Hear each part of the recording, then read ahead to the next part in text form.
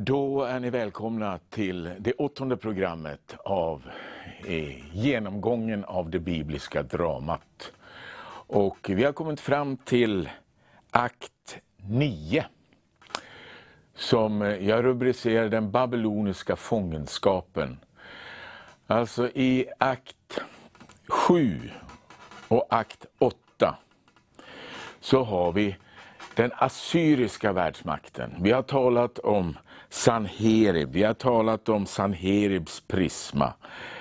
Och de är alltså, assyrierna är de som regerar världen. Är alltså världsherraväldet under 700 och början på 600-tal. Under den tiden så håller Babylonien på att växa sig starkt. Och när vi kommer in till akt 9 så har alltså det babyloniska riket tagit över världsherraväldet från det assyriska. Och de hade ju en annan strategi. Jag sa det, assyrierna, de jobbade med blandning av befolkningen. Man flyttade folk så de liksom skulle hindras från att göra uppror. Och det gjorde, som jag sa, att här har vi liksom utgångspunkten till samarierna och samariterna. Och Samarien då, som vi har med oss in i Nya testamentet. Jesus vandrar i Johannes kapitel 4 exempelvis, när han samtalar med den samaritiska kvinnan vid Sykars brunn. Och Babylonien, Babel. Det sa jag redan inledningsvis när vi talade om den första akten, så slutar ju den med berättelsen om Babels torn. När människan vill göra sig själv till Gud. Och då sa jag att Babel har funnits igenom hela Bibeln. Ända in i Uppenbarelseboken. Som en bild för vad det är att vara bortvänd ifrån Gud. Så i Uppenbarelseboken så kallas Babel för skökan. Och Jerusalem för bruden. Det är ju det här som är skillnaden på heligt och profant. Jag vet inte om du har tänkt på det. Men ordet helig betyder avskilt. Och det avskilda det var helgat och stod i templet. Om vi tar templet som exempel. Det som var inne i templet, det var avskilt för Guds tjänst. Det som stod utanför var profant. Och profant betyder, om du slår upp det betyder utanför eller framför templet. Det kunde brukas av alla. Det var profanerat, som vi brukar säga. Och det är ju det här som, när Bibeln talar om att helgas, helgelse, så är det alltså att leva så att mer och mer enbart Gud kan bruka. Och här är det ju så starkt då, när bilden sägs att Babel är skökan, kunde brukas av alla. Jerusalem är bruden som ingår ett förbund med Gud för att enbart brukas av Gud. Så där får vi alltså två bilder. Och den babyloniska fångenskapen, det handlar alltså om då hur lätt det blir, symboliskt alltså, så blir det ett budskap i detta. Hur lätt det blir att låta sig brukas av det man inte ska brukas av. Och det här har vi redan i ingången till akt 9. Ingången till akten om den babyloniska fångenskapen. Där ligger Daniels bok. Och Daniels bok kom till senare i längre fram i historien. Men den beskriver den här tiden då Babel hade blivit världsmakt. Babel hade intagit Jerusalem och tagit med sig ledarskiftet i Jerusalem. Alltså man hade unga män av konungslig börd, står det i Daniels bok. Stadda vid gott hull, står det också. För det skulle man vara för att visa att man var välmående.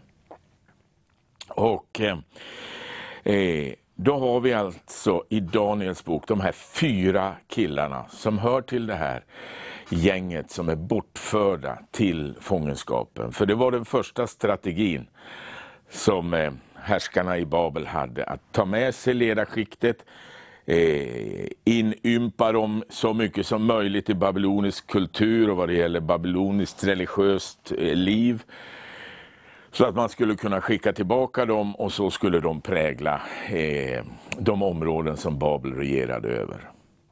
Och så har alltså Daniel, Hananja, Mishael och Asarja.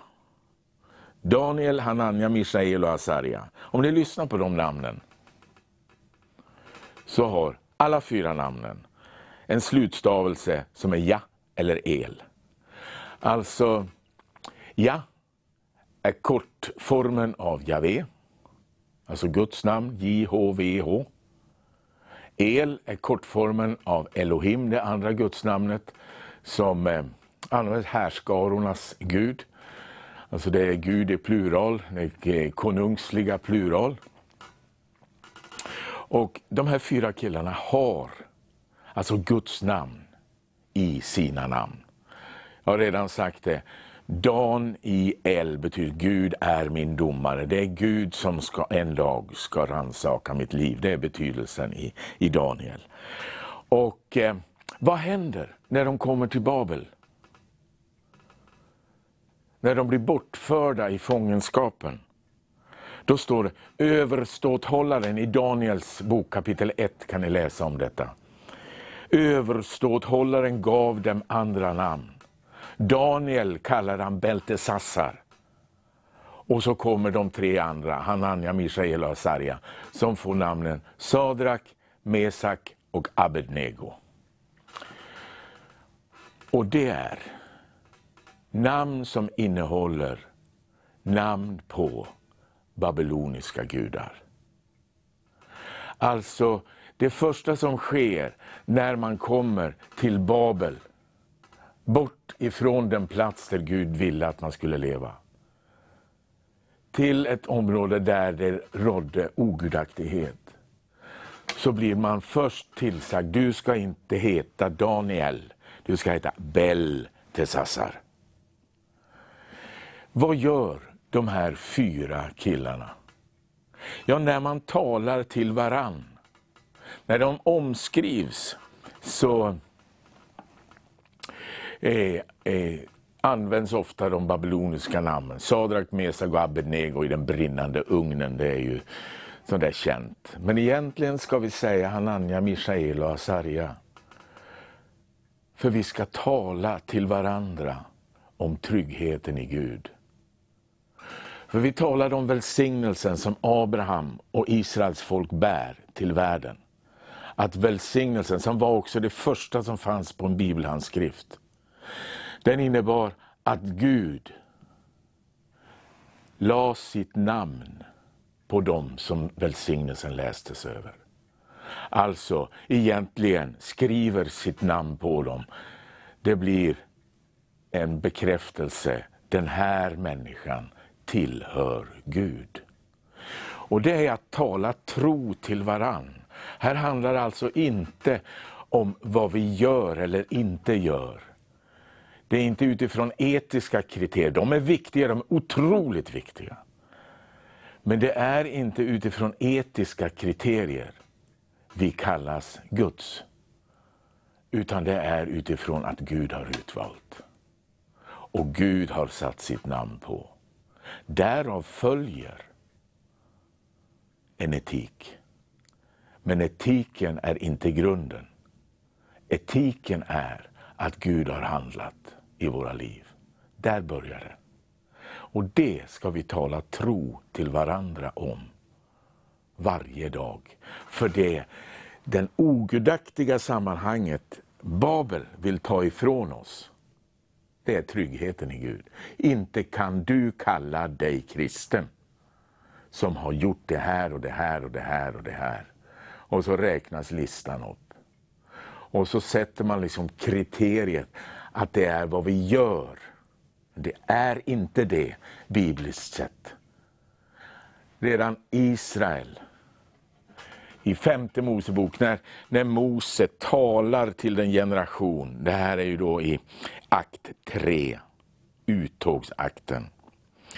Och när Mose i 5:e Mosebok talar till dem, i det 7:e kapitlet i 5:e Mosebok, så säger han, inte för att ni var bättre än alla andra folk var det som Herren utvalde,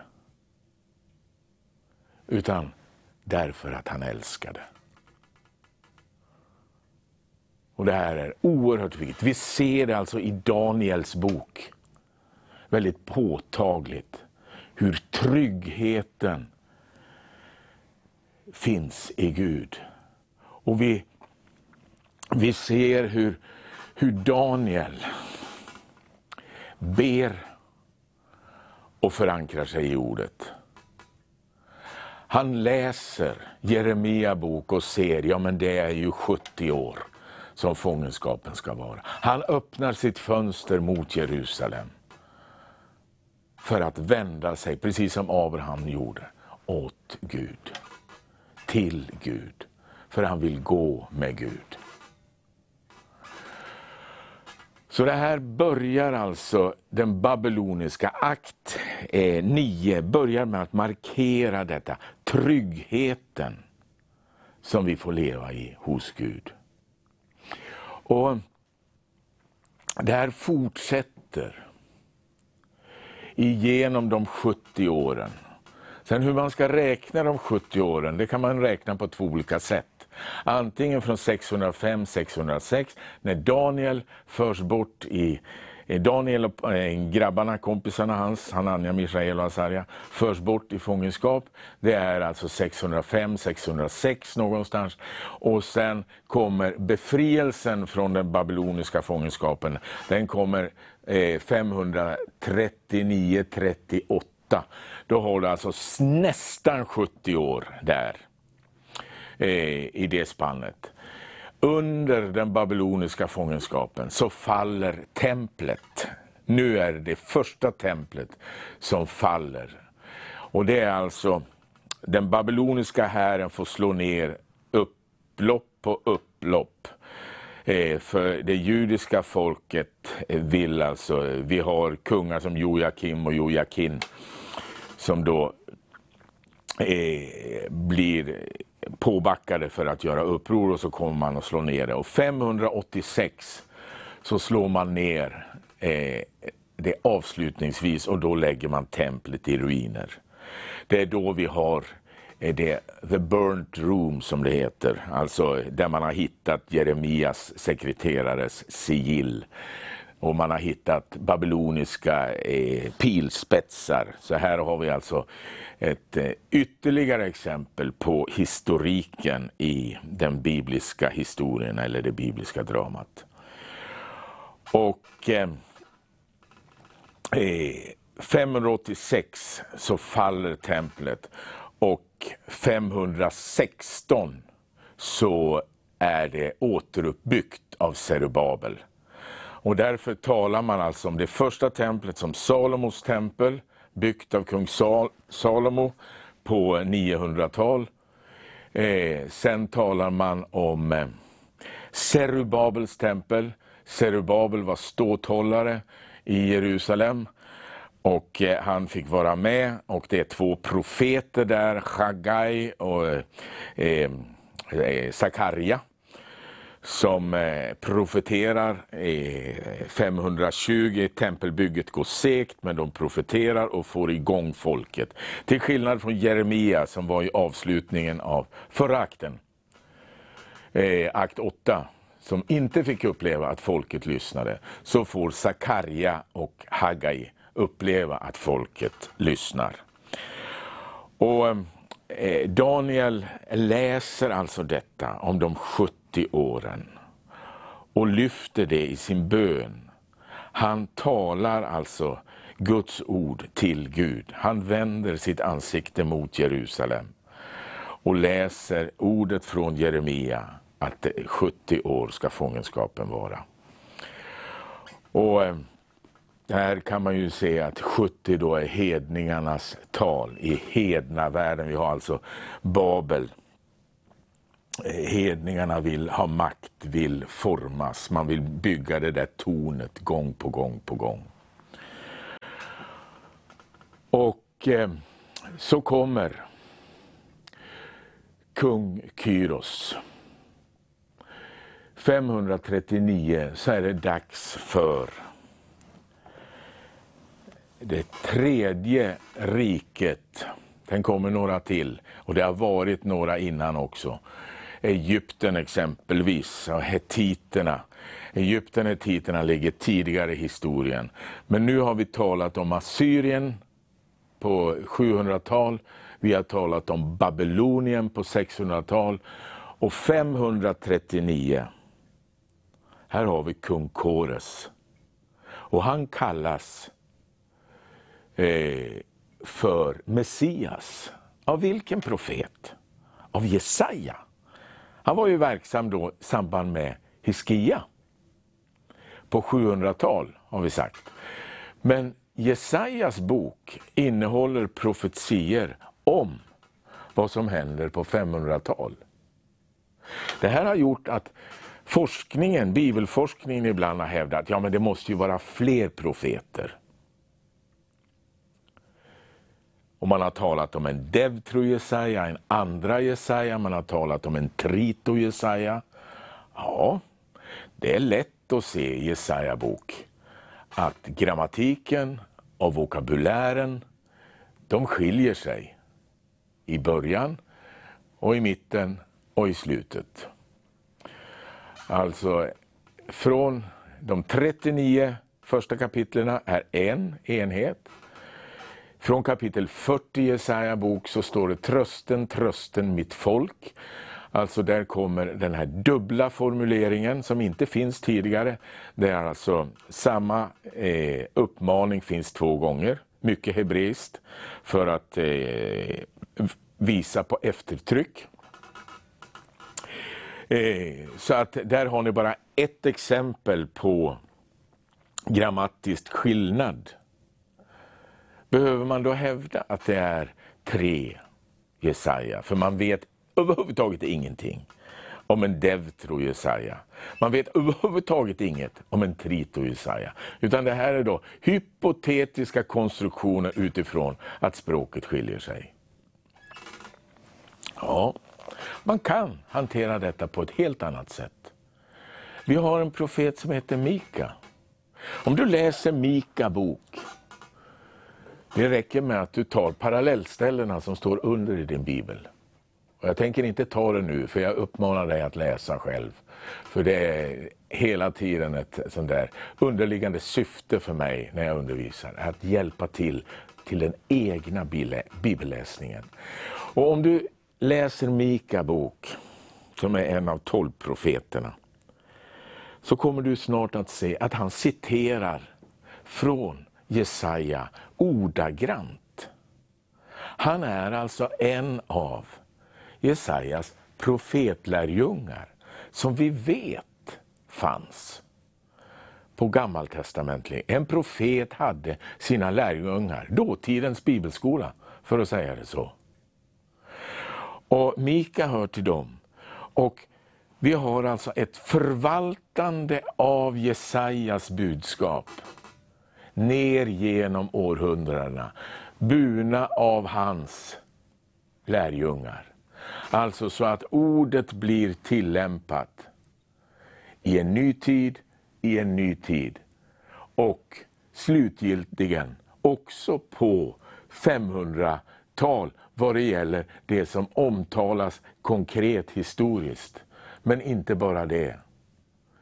Matteus ser ju att Jesajas budskap också handlar väldigt tydligt om Jesus. Jesaja 7:14. Den unga kvinnan ska bli havande och föda en son. Och när Josef får änglauppenbarelsen så står det citerat ifrån Jesaja 7:14 i Matteus 1. Alltså, Jesajas bok tillämpades inte bara på 700-tal. På 500-tal i slutet av boken så omtalas kung Kores, den persiske kungen, som Messias, som en konung sänd för att bevara folket. Alltså Messias betyder ju den smord, alltså den som är smord av Gud för att utföra en uppgift för honom. Och då har vi sett redan tidigare på att Guds sons begreppet, det används på ett mångfaldigt sätt i Bibeln. Messias-tanken, Messias-begreppet används också på ett mångfaldigt sätt. Och det här bör få oss fyllda av en viss ödmjukhet när vi tolkar Bibeln. Och vad gör då kung Kores? Ja, vi har en Kyros cylinder som bekräftar kung Kores historiskt. Han är ytterligare ett exempel alltså. Så nu har ni sett från 700-tal och framåt så duggar de tätt, de arkeologiska fynden. Och så ger han folket rätt att återvända. Och det är en rad av återvändanden. Och då kommer vi alltså in på akt 10. Den avslutande akten vad det gäller den hebreiska bibeln eller vårt gamla testament, eller om vi så vill, det gemensamma testamentet. För återvändandet börjar alltså med kung Kores. Det börjar 538 och Zerubabel är en framträdande gestalt i början. Och Nehemja, vad var det vi sa? Vi talade om Nahum och vi talade om Nehemja i ett tidigare program. Alltså 3 bokstäver. I Nahum NHM, i Nehemja NHM, ta bort vokalerna så har du samma konsonanter. Som stod för ett ord som betyder att föras från det sorgliga till det trösterika. Och det är precis det som Nehemja får vara med och göra med folket. Han får föra dem slutgiltigt 444 så dras Gamla testamentet eller första delen av vår bibel ihop med Nehemja. Han är den avslutande historiska personen. Men också där ska vi se på samspelet. Nehemja var precis som Zerubabel ståthållare i Jerusalem. Och även här under Zerubabels tid så sa jag Hagai eller Hagai och Sakaria på svenska. Under Nehemjas tid så är det Malaki, min budbärare, betyder Malaki. Alltså min ängel egentligen, min budbärare. Alltså sänd att ge ett budskap från Gud. Så här har vi samspelet som vi såg i de tidigare akterna mellan profeten och kungen. Har vi nu här i de avslutande akterna, den babyloniska fångenskapen och återvändandet. Då har vi alltså en ståthållare och vi har profeterna. Profeterna finns alltså med för att de är sända med Guds budskap. De är sända att uttala Guds budskap. Och innan vi går tillbaka så kan vi bara säga det om Nehemja. Vi ska knalla tillbaka lite grann till det som händer tidigare. Men Nehemja då som avslutar den gammaltestamentliga historien. Han ger oss i min mening, den absolut bästa illustrationen för vad en predikan ska vara. Jag har undervisat i 14 år i Uppsala, blivande präster och pastorer. Jag har läst rätt mycket av det som kallas för homiletisk litteratur. Alltså handböcker i att predika och att förkunna. Jag har inte hittat någon bättre definition än den som står i Nehemja bok.